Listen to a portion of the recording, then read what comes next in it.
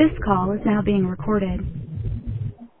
Hey, this is the Red Mist podcast from Red Mist Radio, Red Mist Media. Bryn Griffiths here, chatting with Greg Wally on the phone. We've just seen Liverpool go to Southampton, struggle, but win. And we also have to talk about our home game against Tottenham, where we also struggled but won.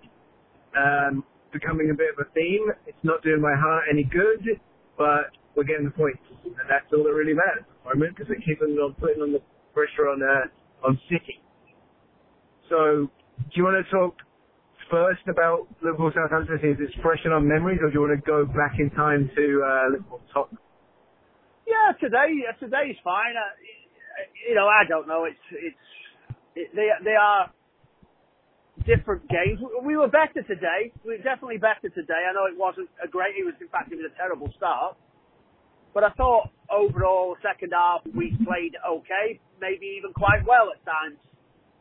And the quality came out, and the cream rose to the top. I think Southampton, they were happy with the points. I think that's all they expected. They huffed and puffed, and eventually, we took over and they ran out of steam. And I think I was quite, like you said, it was strange, but I wasn't nervous today. I had every confidence we'd win today.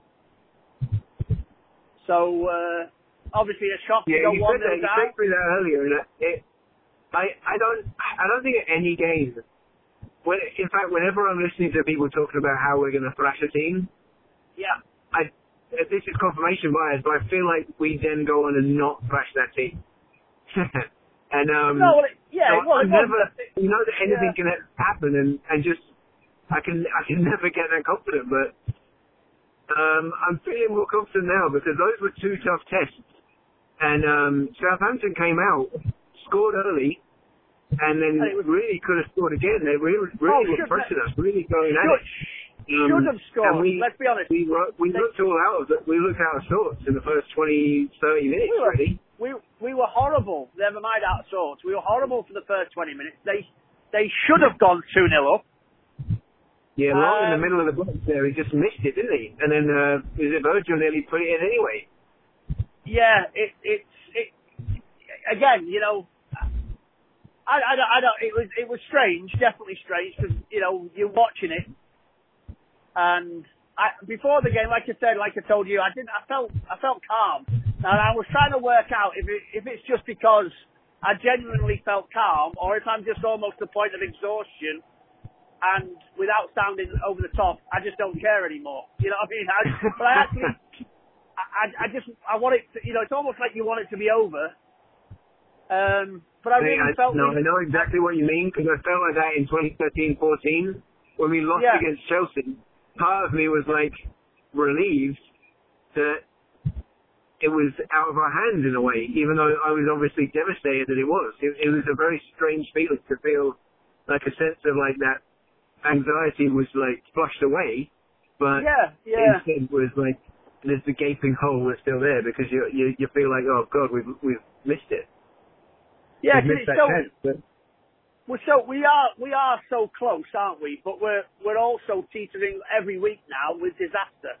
And I think, like you say, I can't work out if I'm just over it, or if I wasn't worried about today, and I can't really work out, like I said to you, I can't really work out why I wasn't worried. I mean, obviously, ultimately, I care. Two it's interesting, because you probably weren't worried about Fulham either, and then they nearly gave us they gave us a scare, and we almost dropped points there. And Fulham are worse than Southampton. Southampton are on pretty good form, so it kind of the Fulham one. I am always wary about the Champions League hangover, and so the Fulham one I was sure, yeah. I always put credence in the Champions League hangover, because you do see it all over Europe. We've discussed this. I mean, today it was a strange game. Long never scores. Savini scored against us. Naby Keita never scores, and he scored as well. So you're like, well, what else is God, I forgot about that, yeah. You know, I mean, and then Salah never scored, and he scored. Yeah, he scored, and Henderson never. Yeah, Henderson never scores and he scored. So you're like, mate, what a game. That was the icing on the cake for me. Because I was thinking, oh God, it's a third 2-1 win in a row. And then Henderson pops up to just to seal the win, and it's great to see him score because he rarely scores. It's good to have him having an impact. And watching him go wild when he scores, he loves it. Yeah, but again, if you do look at the big picture, I mean,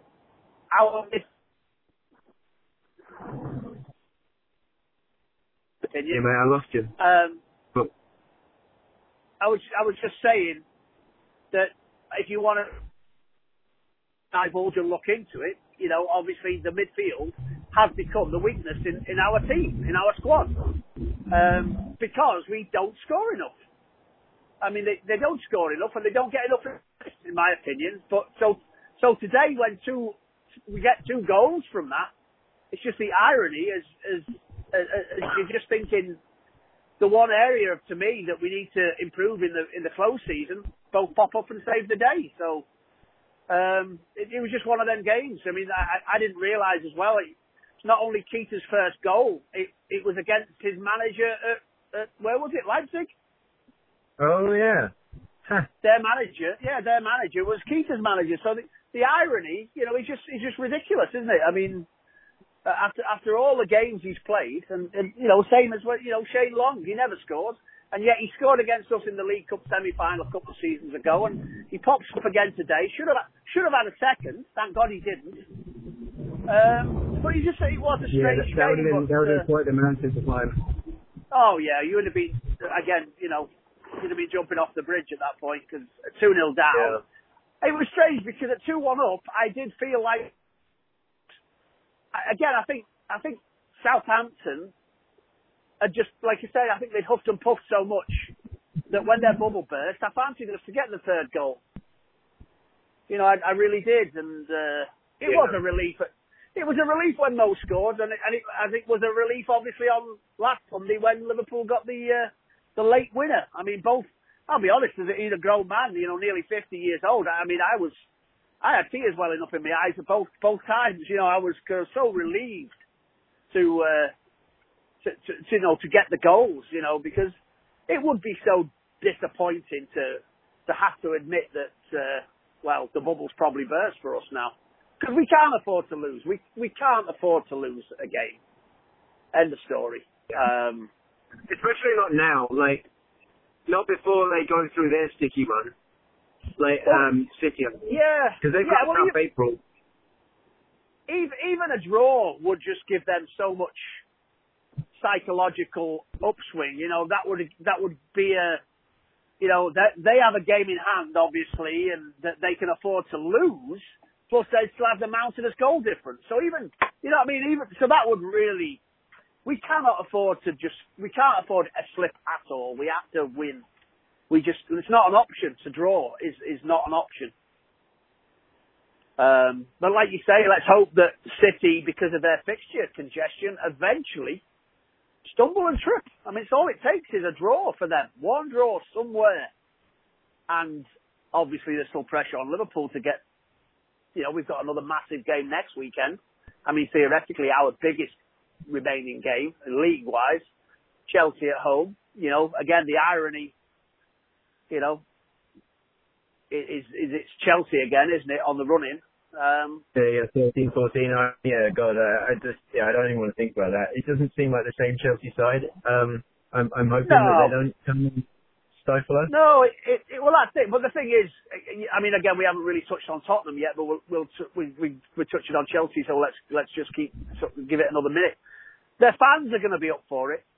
Because the travelling fans always are. They're going to be running the mouths, singing the songs all day about, Stevie G falling over. I mean, they're just itching again to trip us up on the run into the title. I mean, again, because their season's been such a failure. It's like they're obviously they're going to have the Everton or Man United mentality on the day they can, trip us up again. They'll be happy as a pig in shit. Yeah, but, it's like another Everton Man United fixture that it's not a derby, but they seem to think like it is. just from those Champions League matchup days. Yeah, and but like you say, they're a different team. They're a different team. Let's be honest. If we stop, Eddie Hazard, we'll be fine. I honestly think Higuain's not going to do anything against us. Hazard. Sorry. I said knock wood. Yeah, well, he won't. He's too old, and he's not. Let's be honest. He hasn't. He's a name. He's not. It's just a stupid buy. But I shouldn't tempt fate by saying all this. But no, I think obviously there's only one man to stop, isn't there? And that's Hazard. So, but it's gonna have to be a massive game. It's good that it's in that European window because hopefully the fans will make it a big day, a big game, a big atmosphere, and Liverpool will have a big performance. And it's great to see Mo pop back up on the score sheet, get his 50th goal, get that monkey out of the way. Yeah, so hopefully. And I thought it was a bit of a deflection at first, but he hit that cleanly in the corner, right? I didn't pick up on a deflection. I thought it was just a brilliant. I think in the replay it looked like a brilliant placement. Just whipped it in the bottom corner, in off the post. It was great. It was weird because you're thinking pass, and I don't think for a split second it was ever in his mind to pass. I think he was just, that was the problem with him against Spurs, though, wasn't it? Remember, there was a couple of times when he should have passed. But yeah. It's good to see him getting that back, and we haven't dropped points in the meantime, Yeah, and it's been on his mind. But yeah, talking of Spurs, I'll be honest with you, I think we were bloody lucky against Spurs. I think the best team lost. We were damn lucky against Spurs. Don't forget about the first half with us being better. Like, they were better second half, yes, but we could have had a couple in the first half. But it was definitely a game of two halves, if you know what I mean. That's an absolute cliche. We had the first, they had the second. I'll be honest with you. I go back to it. Our midfield, I thought the whole game, our midfield was second best. It's like we didn't want to tackle, and when we tried to tackle, we didn't know how to tackle. We were second best to so many balls. To me, again, it's something I'm dwelling on, is our midfield is just so mediocre. I mean, it's all right, hard work, but hard work only gets you so far. Could you imagine this team with a Coutinho or a Stevie G? Yeah, I think it would be, especially Stevie G, it'd be amazing. Driving on from midfield. The league would be over. We'd be champions.